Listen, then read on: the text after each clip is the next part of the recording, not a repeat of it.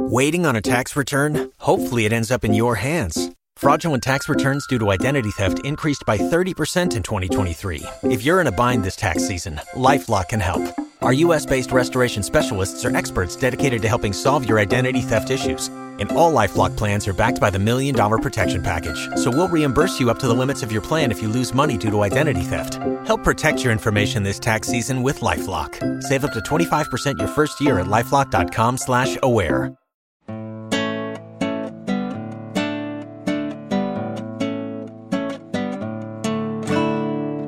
You are listening to The Partially Examined Life, a podcast by some guys who at one point set on doing philosophy for a living, but then thought better of it.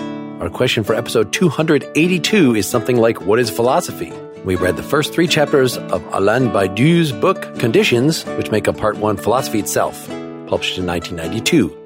For more information, please visit partiallyexaminedlife.com. This is Mark Linsenmeyer forgetting the forgetting of my lunch in Madison, Wisconsin. This is Seth Paskin, thinking the caesura between Judaism and Christianity in Austin, Texas. This is Wes Alwan, indicating the void of category of truth, qua limit point in Cambridge, Massachusetts. This is Dylan Casey being crushed in the sublime pincers of truth in Madison, Wisconsin. All right, Alain Badiou. We have not done anything in contemporary French philosophy in a while. He is a contemporary of Deleuze, which we did long, long ago. And in both cases, we're dealing with books that are dealing with just what is philosophy, because he's got his own, Badiou has his own unique language that for us to read anything that he might want to say about art, about love, about mathematics, requires that we get over this initial hump and just figure out what the hell he's talking about. Yeah, and he's still alive. As he has outlasted Deleuze. For me, this was kind of like the later Heidegger or reading Deleuze. It did not feel like Derrida, where I'm just missing pictures. And even though apparently this guy did really like Lacan, there was not enough Lacan sinking in here for me to feel like there's just a background that I don't have, that I just don't understand. But I did have to watch some like lectures of his and just some other things to really make sense of the basic vocabulary. Yeah, I didn't think it was all too difficult once I figured out what the void was, but I am out of patience with the French now. I think the French, there should be a moratorium. The French should just not be allowed to do philosophy for... Wow, that seems harsh. Sorry, this is a terrible thing to say. Bad? Wow. I didn't think it was like that. Goodness gracious. This could just be senility at this point. Like, I sent Mark a Roger Scruton screed criticizing Badiou. And I realized that, by the way, when I read that, I did have a similar reaction to Mark. Like, yeah, this is over the top. I mean, he's being a dick, basically. But the book's name is what? Frauds, Fools, and... Fraud, charlatans, and other French philosophers. He goes too far, but it is actually helpful for me to read the critiques, in part because you can see gaps in Scruton's own education, right? And the way he critiques this stuff. But on the other hand, it's not like he doesn't have a point at all. His description of the whole void thing I thought was helpful. But yeah, so I'm ambivalent about hey, here's a lot of fancy words to say some very straightforward things about how philosophy has certain modest goals and aims, and that annoys me. Most of what we're reading is just this 20-page long first essay, The Return of Philosophy Itself, and the R.E. are in parentheses. So something. Yeah, that's already a mark against you. And itself is in italics. Although he does himself criticize wordplay, the kind of wordplay of the post-structuralists, the postmodernists, but, it's not like he does an excessive amount of it. He does some of it. But drawing conclusions because certain words sound like each other, because you can do free association, like you're lying on the psychoanalytic couch, that's what starts to annoy me in excess.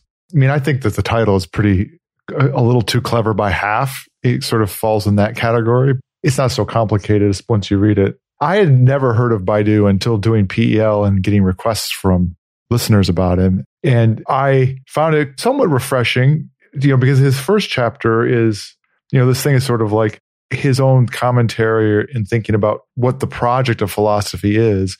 And what comes immediately out of it is the sense that a whole bunch of his other work is an activity of doing that thing. And so that this is sort of a reflection on philosophy and what it can be doing, which has that sort of, to me, that kind of early modern sense of let's talk about what we're actually doing. Though, I mean, of course, lots of people, I guess, have reflections in philosophy about what philosophy is, but it has that, to me, that kind of feel to it. He's been a name, as Dylan mentioned. It's kind of been floating around. He's kind of, I don't know if his face is on the philosophical Mount Rushmore, but he's somewhere in the pantheon of French intellectuals. So I don't know what I was expecting when I read it, but it wasn't what I got, or at least not 100%. I mean, first of all, the project itself is very constructive. He's trying to essentially argue against the people who are talking about the end of philosophy, or the people who are trying to sublimate it into other disciplines. And I thought, the way he puts out the theses, and it's sort of chunked up in these thesis explanation. I found it very approachable, which I honestly was not expecting. And at some point in here, he talks about his master Lacan. And I thought, if he'd never mentioned Lacan, or if there had been no conversation, I would not have picked up that thread out of the way he writes or what he was talking about. So I'm hoping that through the course of this evening, Wes's opinion is swayed, because I feel like there's something here. I just don't know exactly what. It sort of sneaks up on you that, as you say, it's broken into these theses, and most of them the descriptions are pretty short. So thesis 1, we've got a page. Thesis 2, we've got a page. Thesis 3, we've got, more 2 or 3 pages. Thesis 4, most of the rest of the essay. And thesis 4 is where he actually gives the definition of philosophy, is where he brings in his technical terminology. So everything before that is just setting up like a very understandable, here is our point, that his French fellows, these post-structuralists, they're all relativists, and they're all sophists, according to him, arguing that there ultimately is no truth, at least no truth with a capital T. There's no truth, only interpretations, right? That is, he definitely considers that line of Nietzsche would make him a sophist.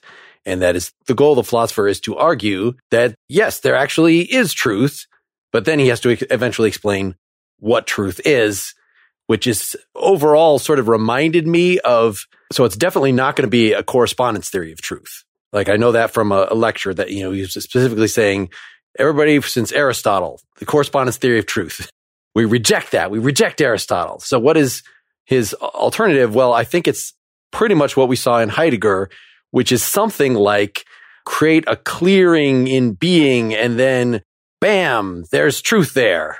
Some sort of the growth of a novel thing, what he calls an event, some sui generis thing, that whereas knowledge is just like the sort of repetition, the socially accepted, the stuff that's already known. And what a philosophic truth is something that somehow breaks out of that is not even comprehensible in terms of the old language. So you can see why, like, Heidegger built his own language from scratch, and why all these other philosophers that I think Badiou really admires, and then he himself, feel the need to invent their own language, because nothing is going to capture it. It has to be something, a fundamentally new thing to come in the world.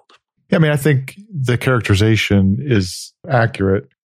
I think maybe we should just start going through it, because there's a whole bunch of the way it evolves. I think you begin to get his points. And, I don't want to start talking about that. In some ways, he's trying to bring back Plato. He wants to get us back to early Plato. He wants to throw out old Plato, late Plato, accusing him of being lawbound because of a bad response to Socrates' death, which I think he might even have a Lacanian interpretation of this death of Socrates and its effect on Plato, to the sort of more aphoretic combination of poetry and analysis that's aimed at truth, the language of operationalization of truth, all that stuff.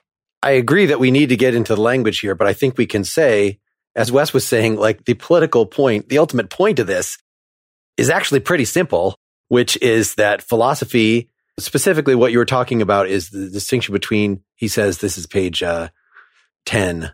In Plato's work, I have for a long time been struck by the dreadful reversal that occurs between Socrates' Apology and, let's say, Book 10 of the Laws, which is a dialogue we have not read. After all, Platonic meditation was rooted in the question of why Socrates was killed, but what it ends with is a sort of nocturnal terrorism, a repressive apparatus that clamps down on impiety and the corruption of the youth.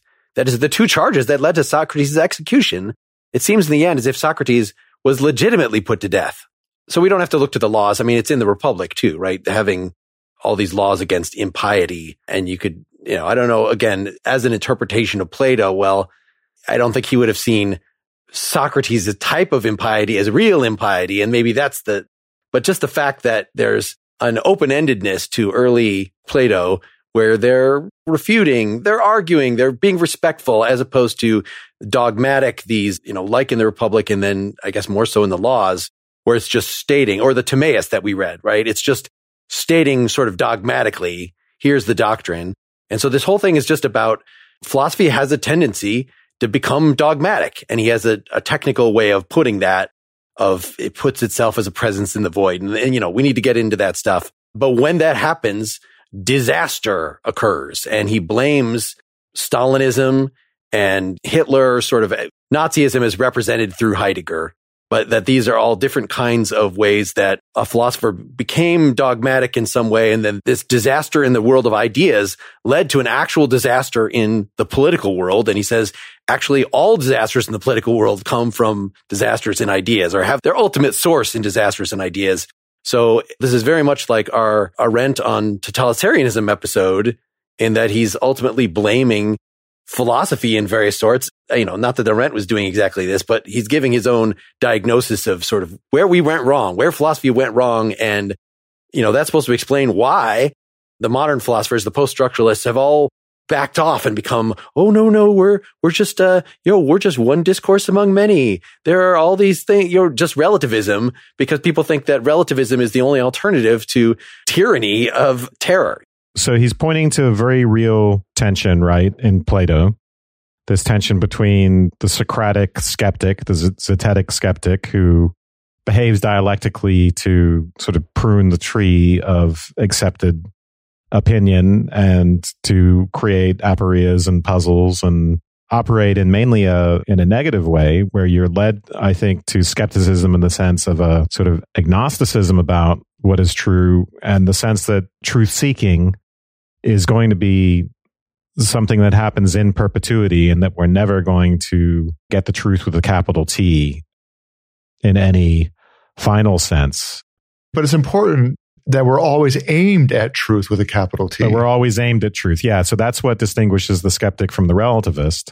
So even early Plato and Socrates, Socrates is very anti-relativistic, but arguably very much a skeptic. And those two things, and skepticism and relativism, are actually completely incompatible. And I think one can associate relativism with authoritarianism as well. But anyway, I think there's a real tension between that and between the Plato, if we take him non-ironically in the Republic, or if we take the Republic as more than as a straightforward statement of Platonic policy, then yeah, that's essentially dogmatic. And once if you reach that dogmatic point where you have a creed that is no longer subject to doubt, this is what's right and this is what's good, and therefore we should implement this politically, I think he's right that does lead to terror and all the rest of it. I thought of Simone de Beauvoir and the ethics of ambiguity and the serious man, right? So it's the point where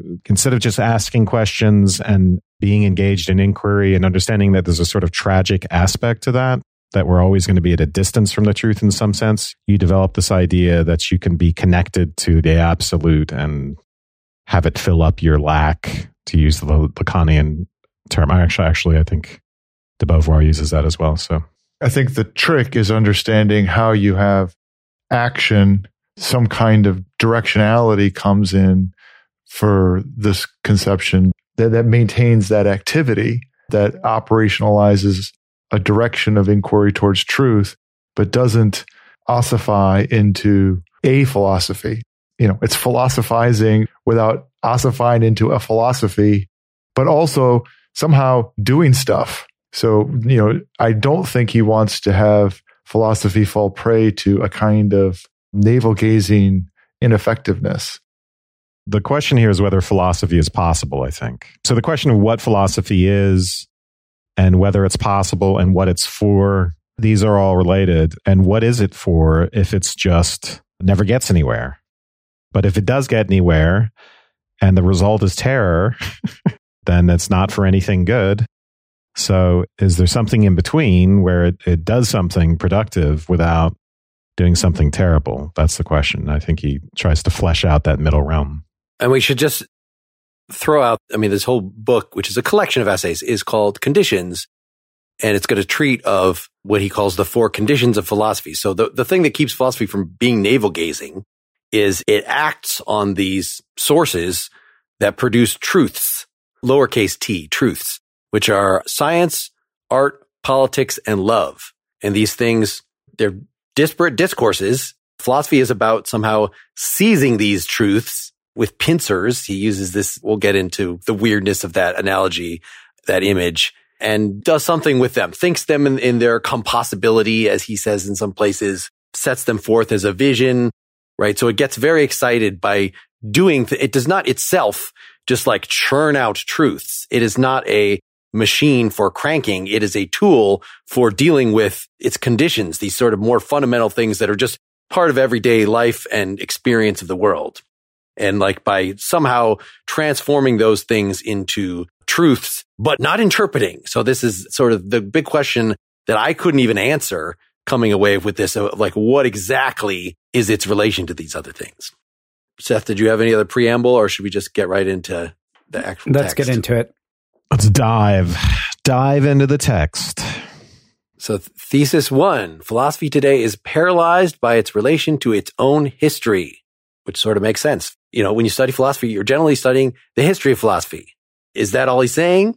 You get a little bit of his language at the very, very beginning where he says, philosophy is affected by malaise in what I shall term a delocalization. It no longer knows if it has a proper place. He threw me off like just calling that delocalization. Philosophy doesn't know what it's doing, is essentially what he's saying. It doesn't know how it fits in, what its proper place is. And when he says if it has a proper place, this is his sort of indictment of sophists and relativists, as that philosophy doesn't know if it has anything to say in the sense of being truth-seeking. But I also would take it as you not knowing your proper place, having read through the rest of the essay, having the wrong sense of place, then leads you down this sort of tyrannical route as well. The key phrase I think here is this paralysis, to be sure, is closely linked to philosophy's ongoing and pessimistic relationship to its glorious metaphysical past. The prevailing idea is that metaphysics is historically depleted, but that what lies beyond this depletion is as yet unavailable to us. So that's very well put. There's a time when philosophers like Hegel, right, they're more courageous, willing to go out on a limb and just go for it. Say, here's being, here's the way all this stuff works. And now we're too sophisticated for that. And now we're too cynical for that. And that sophistication and cynicism is a product of the length of the literate history of the discipline. And it's only going to get worse and worse. It's kind of terrifying to think of where things are going to be in 2,000 years when there's no way in hell you could possibly keep up with the literature, so to speak. But yeah, it's we're too sophisticated to be metaphysicians. So then we have to give up that ambition and be more modest. Then why are we doing philosophy? What is it for? What could it possibly be? Something must, of necessity, happen. Yeah, right. In the next paragraph, he talks about this thing from Heidegger, which I'm not so familiar with. In his testimonial interview, he states, only a God can save us. He meant that the salvation of thought will not come by continuing on with previous philosophical affairs. Something must of necessity happen. So having already known by this point having watched a lecture of him talking about what an event is, well, I thought that's what, like all good philosophy, was something happening, sort of out of the blue that is disruptive. The fact that then Badiou is saying that Heidegger was wrong here, that the way philosophy does what it does when it's doing it right, is an ongoing productive thing. And in fact, he says that these sophists, a lot of the stuff they do really resembles philosophy. It uses a lot of the same tools. The difference is just, do you at the end of it, is it merely a negative critical exercise? Is it merely a relativistic exercise? Or does it actually, at the end, try to say something, get at truth with a capital T? So the way he puts it, contemporary philosophy combines a deconstruction of its past with an empty wait for its future. And then he says, my basic intention is to break with this diagnostic. he's talking not just about the cynicism of deconstruction of the sophisticated of that postmodern posture where I'm not going to be so naive as to claim that I'm talking about anything, right, outside of the text, outside of language. But there's a quasi-religious tone to all that language where there's always something momentous about to happen, right? Towards a such and such of such and such is the title of my book. It's going to happen. There's going to be a second coming. We're going to figure something out.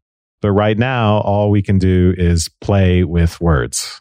That's what I think he's getting at. And then he says, I want to break with this diagnostic, but not by becoming an analytic philosopher, right? So he wants to avoid the neoclassical style. He wants to critique continental philosophy without becoming a Roger Scruton, so to speak. So, and also without trying to become a messiah of some sort, right? And just in the sentence before the one you just read, philosophy gets caught between the depletion of its historical possibility and the coming without concept of a salvational turnabout. Kind of an awkward sentence.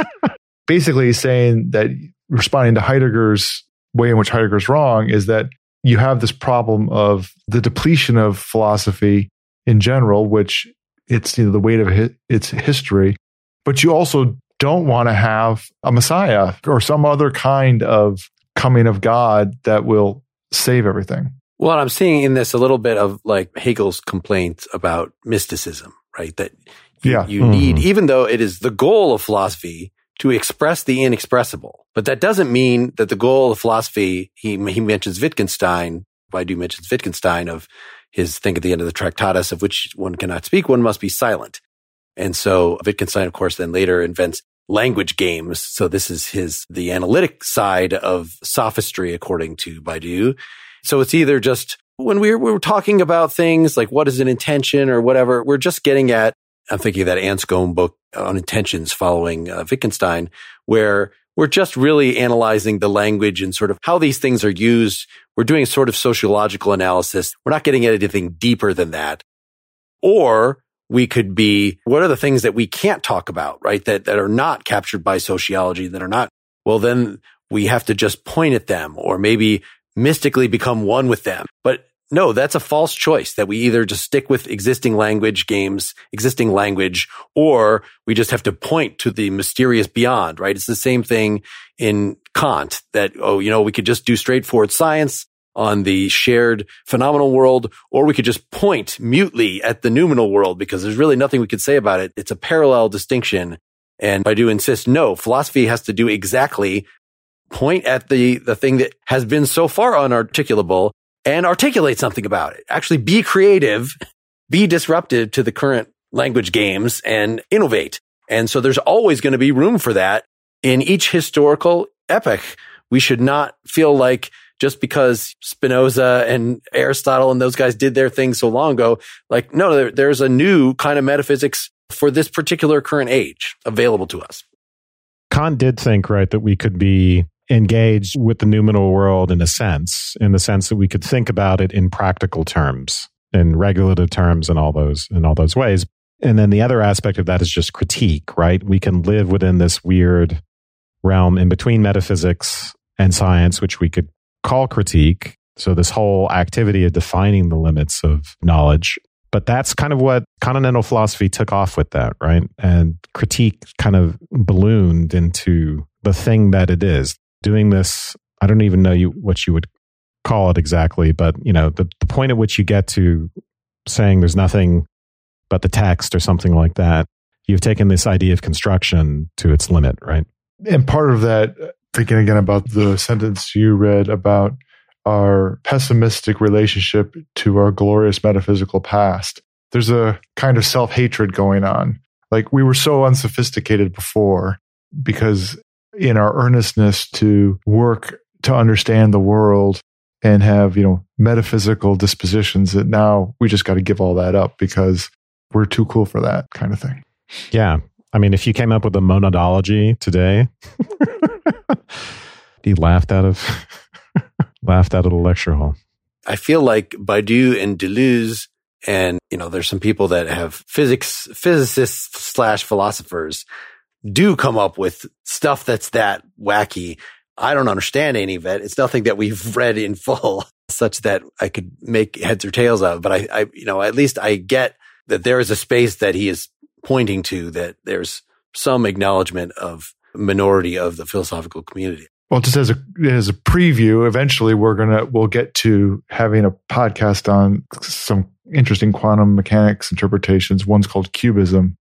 And the explicit aim of at least some of the people that are doing that is they're doing the work that's a prelude to a more accurate ontology. A more accurate ontology? Ontology, yeah.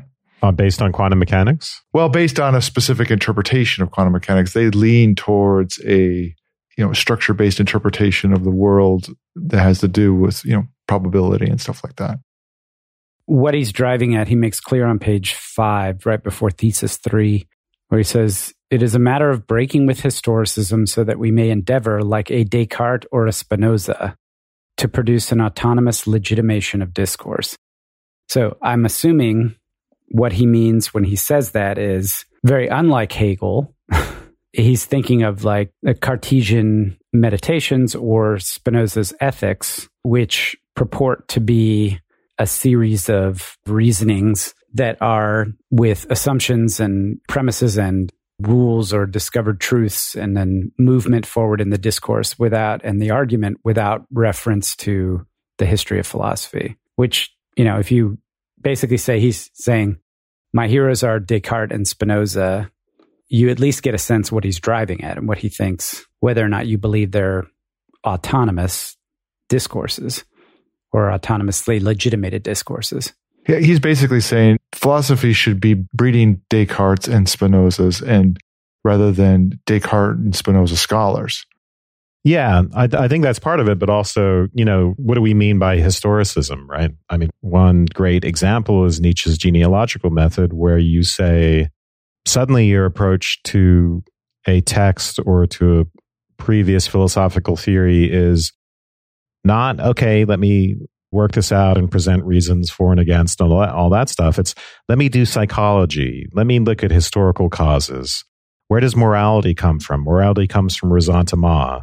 And we're all familiar with criticisms of the genealogical method. It's like an ad hominem fallacy, right? Just because morality is based in ressentiment doesn't mean that it's not also something that could be true. But the tendency, right, is to be Nietzschean genealogists, or to evaluate philosophy in terms of its historical causes, its historical effects, and to become more like scholars in that sense and less like people who want to be aimed at the truth, still in a skeptical way, right? Still in the sense that we're probably not going to ever get there, but not like the relativist who just gives up on that and then hides in this kind of underbrush of, let me be a kind of playful scholar and I'm going to psychoanalyze this author and so on and so forth. Yeah, he at the beginning of thesis 2 is philosophy must break from within itself with historicism. He says at the end of the first paragraph, philosophy has to have the audacity to present its concepts without first arraigning them before the tribunal of their historical moment.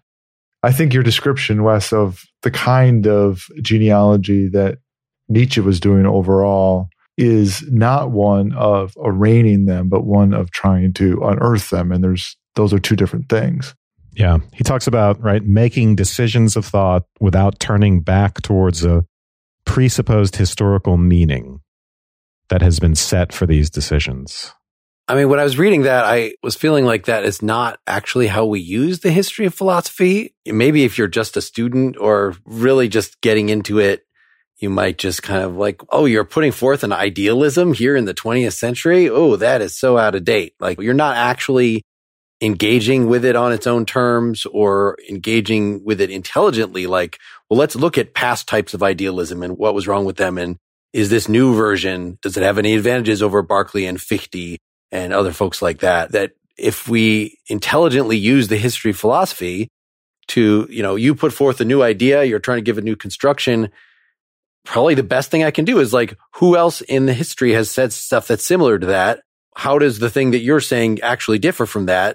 What was wrong with those things in the first place? And does your new version transcend that? That's not what he means by historicism, though. I mean, I think a better example is, say, we're thinking about doing an episode on, say, the feminist philosophy of science. That I see as a form of historicism where we say that we can evaluate the ideas based on the social and historical context in which they are generated, including the power relations, going to Foucault here, the power relations of those contexts and the way those power relations are expressed in the particular ideas. That's what I see as the historicist element here. So we're evaluating arguments not on their merits exactly, not on whether they are true per se, but based on some genealogical method that traces the root of the idea, again, to power relations or social context or so on and so forth. Yeah, I didn't get very far. We had a secondary source, Alain Badiou, Key Concepts, that goes through his, at least this chapter that I was looking at just on philosophy in general, was going through the history of his thought sort of from the 60s to the present. And we definitely need to read some Althusser, or Althusser, as people who don't speak French often pronounce it. But I guess that was his, someone that Badiou was directly a student of. And that started very much in so a neo-Marxist, right? Althusser was one of the guys that what is cultural Marxism?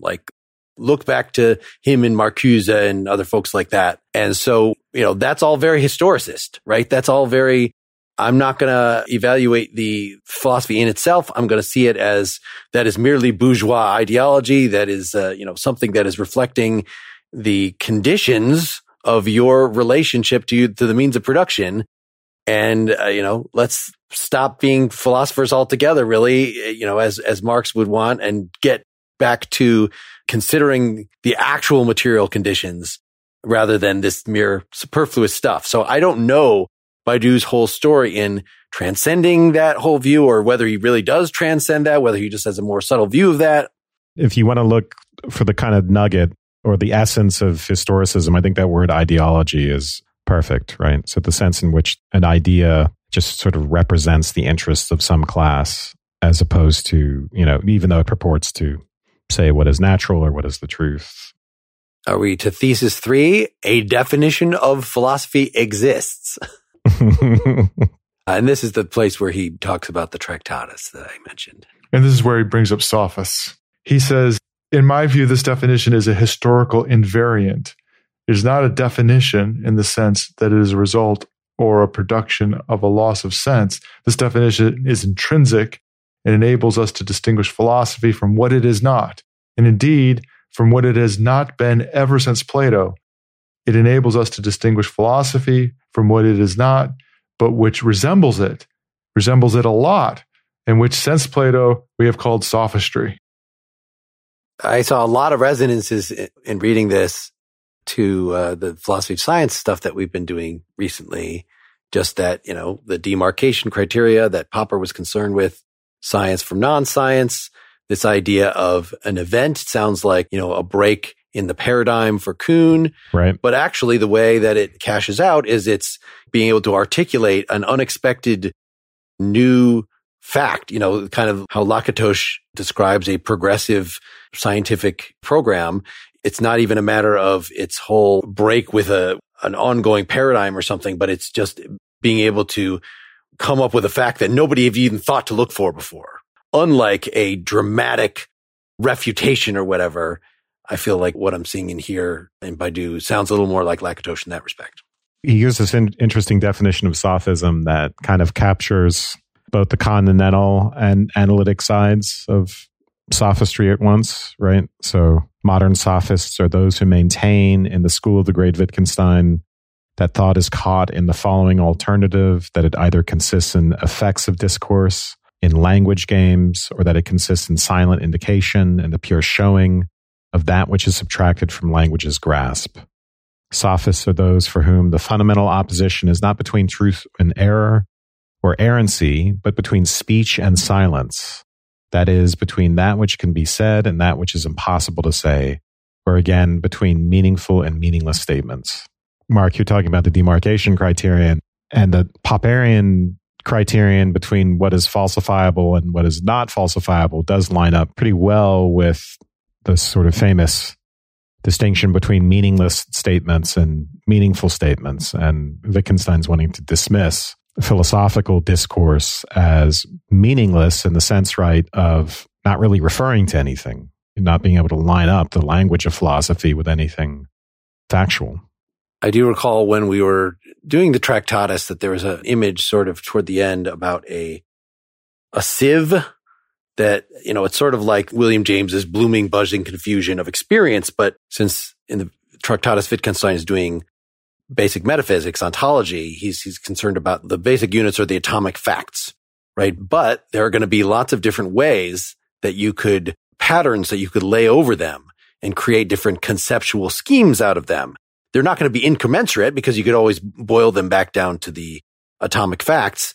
So I guess this is one of the questions I had in Badiou as we go forward here is, where do these unexpected events, these novel predictions, these new philosophic truths, where do these actually come from? Are they merely new interpretations of experience? Because he says pretty clearly that's not it. He's not doing phenomenology. The same answer is, where does love come from? How do you fall in love? Where does that event come from? It's a creative act. I mean, he almost says exactly that later. The problem with love, and we were going to have the essay on love as part of this episode, and I read it and I'm like, no, this is there's a whole new batch of terminology that's introduced here that we're not going to handle today.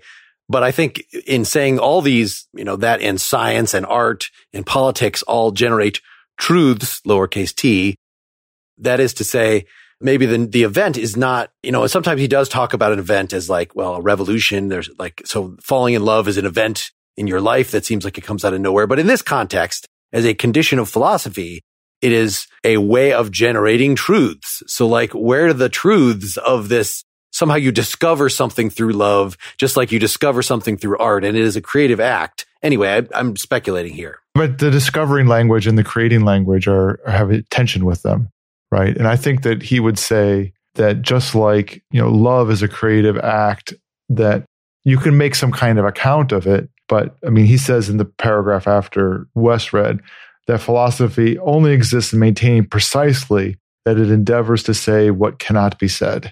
So you are in that sort of creative act of these events that aren't mere knowledge. Those are guideposts because they're the most creative moments in human history, according to him, I think, where we come up with new ideas. There was a time in human history where the idea of justice came about. And there was, a time in human history when the notion that some kinds of physical quantities are all conserved. And if you're a historicist or a cynic about creativity, then you would say, whenever you invent something like that or fall in love, no, you're taking the basic stuff that's around you and you're reconfiguring it in some way. That's fundamentally what creativity is. Yeah. So what is the thing that you've added? You've added something new to it. The mere reconfiguring doesn't explain it. Unless you just deny that there's anything new. You could go down that route. And Badiou is adamant against the notion that there's nothing new. That's the meaning of, I guess this isn't the meaning of a definition of philosophy exists. I think it would be philosophy exists would be the answer to that. New things exist, things that never have happened before, things that have never been thought. And that requires something new over and above mere rearrangement. And if you don't believe that there's something new, if you don't believe you can fall in love, then you're a sophist from Badiou's perspective, I think. And while you could have a sort of the whole is greater than the sum of its parts kind of thing and still have a model whereby we're, of course, picking the things around us and reconfiguring them, but that doesn't preclude making something new. He uses this term of the void that we'll get to the quotes on this so when you're making love, as the Air Supply song says, making love out of nothing at all. Back to the text. Where are we here? The other interesting thing about sophistry is this, what he says, the attempt to replace the idea of truth with the idea of the rule. And then he talks about ancient sophistry. The ancient sophist already replaced truth with the mixture of force and convention. So this is really important because there's a deep, Plato thought there's a deep relationship between relativism and the idea that justice is reducible just to force, right? We all become a Thrasymachus in which justice is reducible to helping our friends and hurting our enemies. Because if you give up on truth, then you give up on persuasion. Persuasion in the sense of making an appeal to people's rationality. And what's left is it's either manipulation or it's the use of force to do what you need to do politically to get people to do things. Plato plays around with an ambiguity in the ancient Greek word for persuade, where in one not aspect, but in one, Dylan, what is it? It's in the voice. In one voice, it means persuade. In one voice, it means obey. So this is a very important Platonic theme that he gets at here. I guess I have a suggestion, given that we're nearing the end of part one. Can we just give the definition that he comes up with to kind of get it out there? And then we're going to have to, in part two, deconstruct it very slowly. In fact, chapter 2 is just definition of philosophy. So it gives the conclusion of number 1. It's all in number 1. It's purely repetition, but just laying it out is a 3-page essay in which you could take every sentence and sort of analyze it. Like, what is that element? Oh, let's look back to the first essay and pull that apart. You're talking about thesis 4. You're not talking about the second essay. Well, the second essay sort of repeats. It is a 3-page summation of what the conclusion of thesis 4. Thesis 4 shows the work. Is a show your work portion. I was getting confused about parts and chapters because you're saying we're getting to the end of part 1. Part 1 of this discussion. Yes. Sorry. Of us. Yeah. Okay. Anybody want to try to take a stab? So we've said a definition of philosophy is possible. We've given a lot of hints about what this is, that it has to do with, actually aiming toward truth and a little bit of what truth is. I mean, we could give his definition on page 14, which is probably just very confusing, but so philosophy is the evocation under the category of truth of a void that is located in accordance with the inversion of a succession and the other side of a limit. To do so, philosophy constructs the superposition of a fiction of knowledge and a fiction of art. It constructs an apparatus to seize truths, which is to say, to state that there are truths, and to let itself be seized by this there are, and thus to affirm the unity of thought. The seizing is driven by the intensity of a love without object, and draws up a persuasive strategy that has no stakes in power. The whole process is prescribed by the conditions that are art, science, love, and politics in their evental figures. Last, this process is polarized by a specific adversary, namely the sophist. Simple. We could do a little bit to deconstruct that just in the next. So under the category of truth of a void, I've tried to say a little what that is. But did you have a concise, Wes? It sounded like you had an actual concise definition of the void, maybe from Scruton.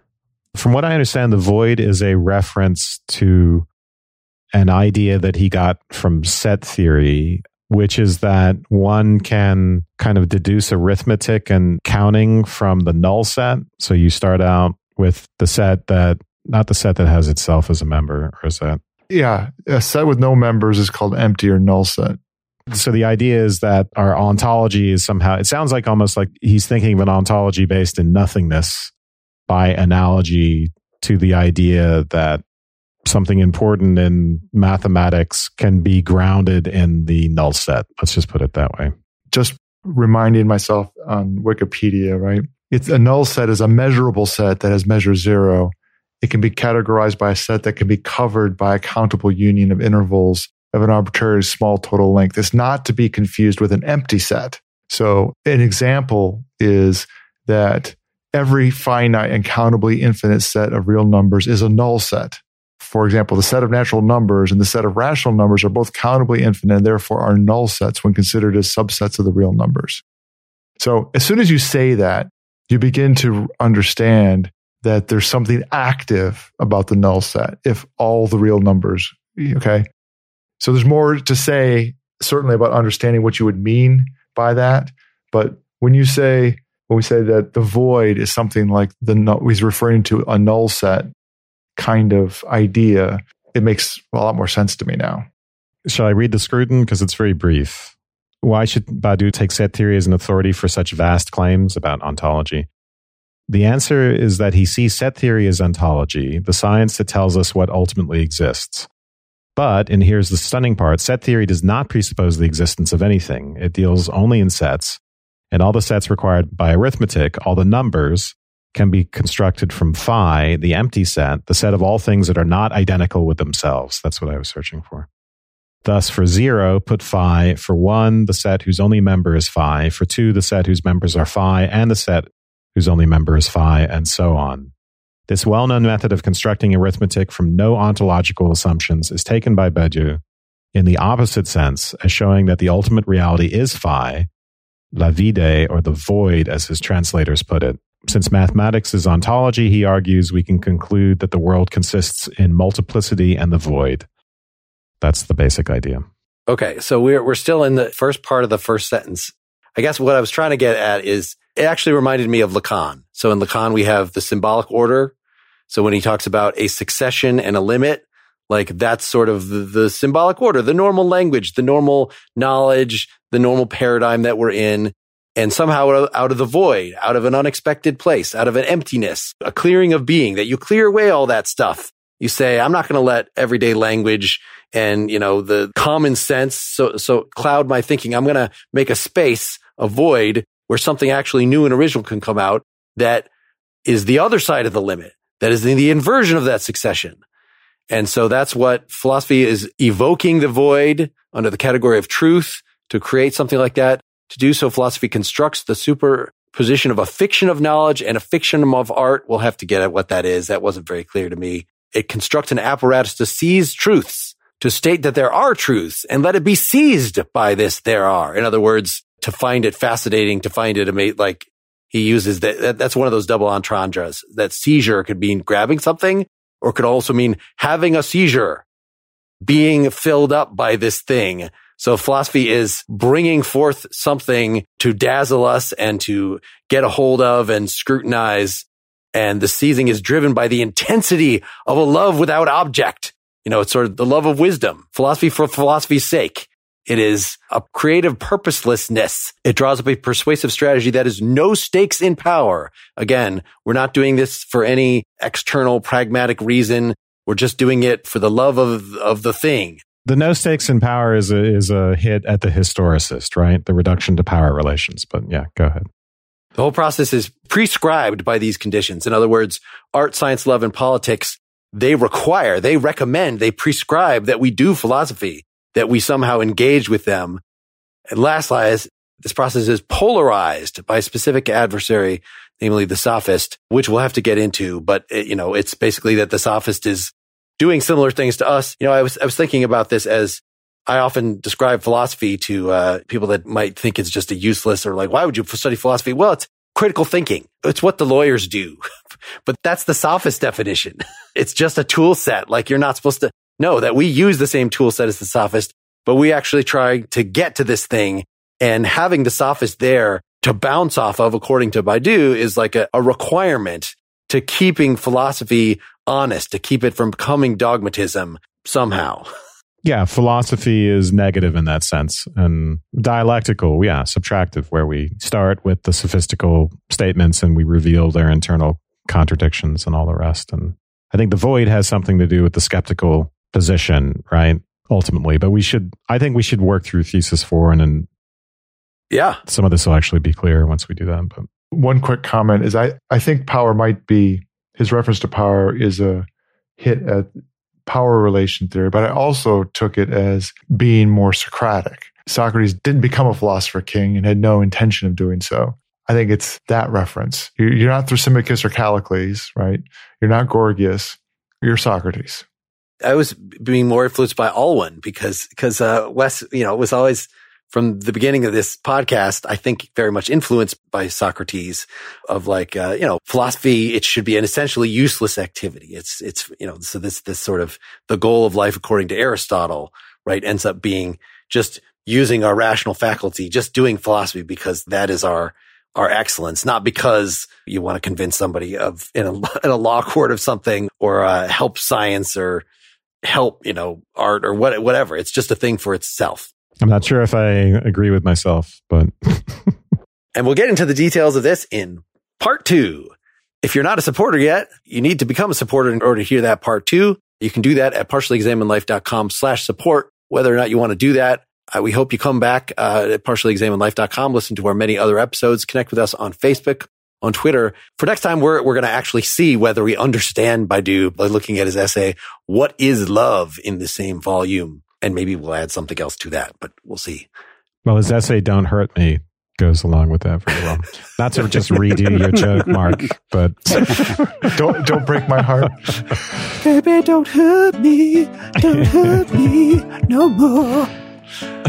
Super. Good night, everybody. good night. Night.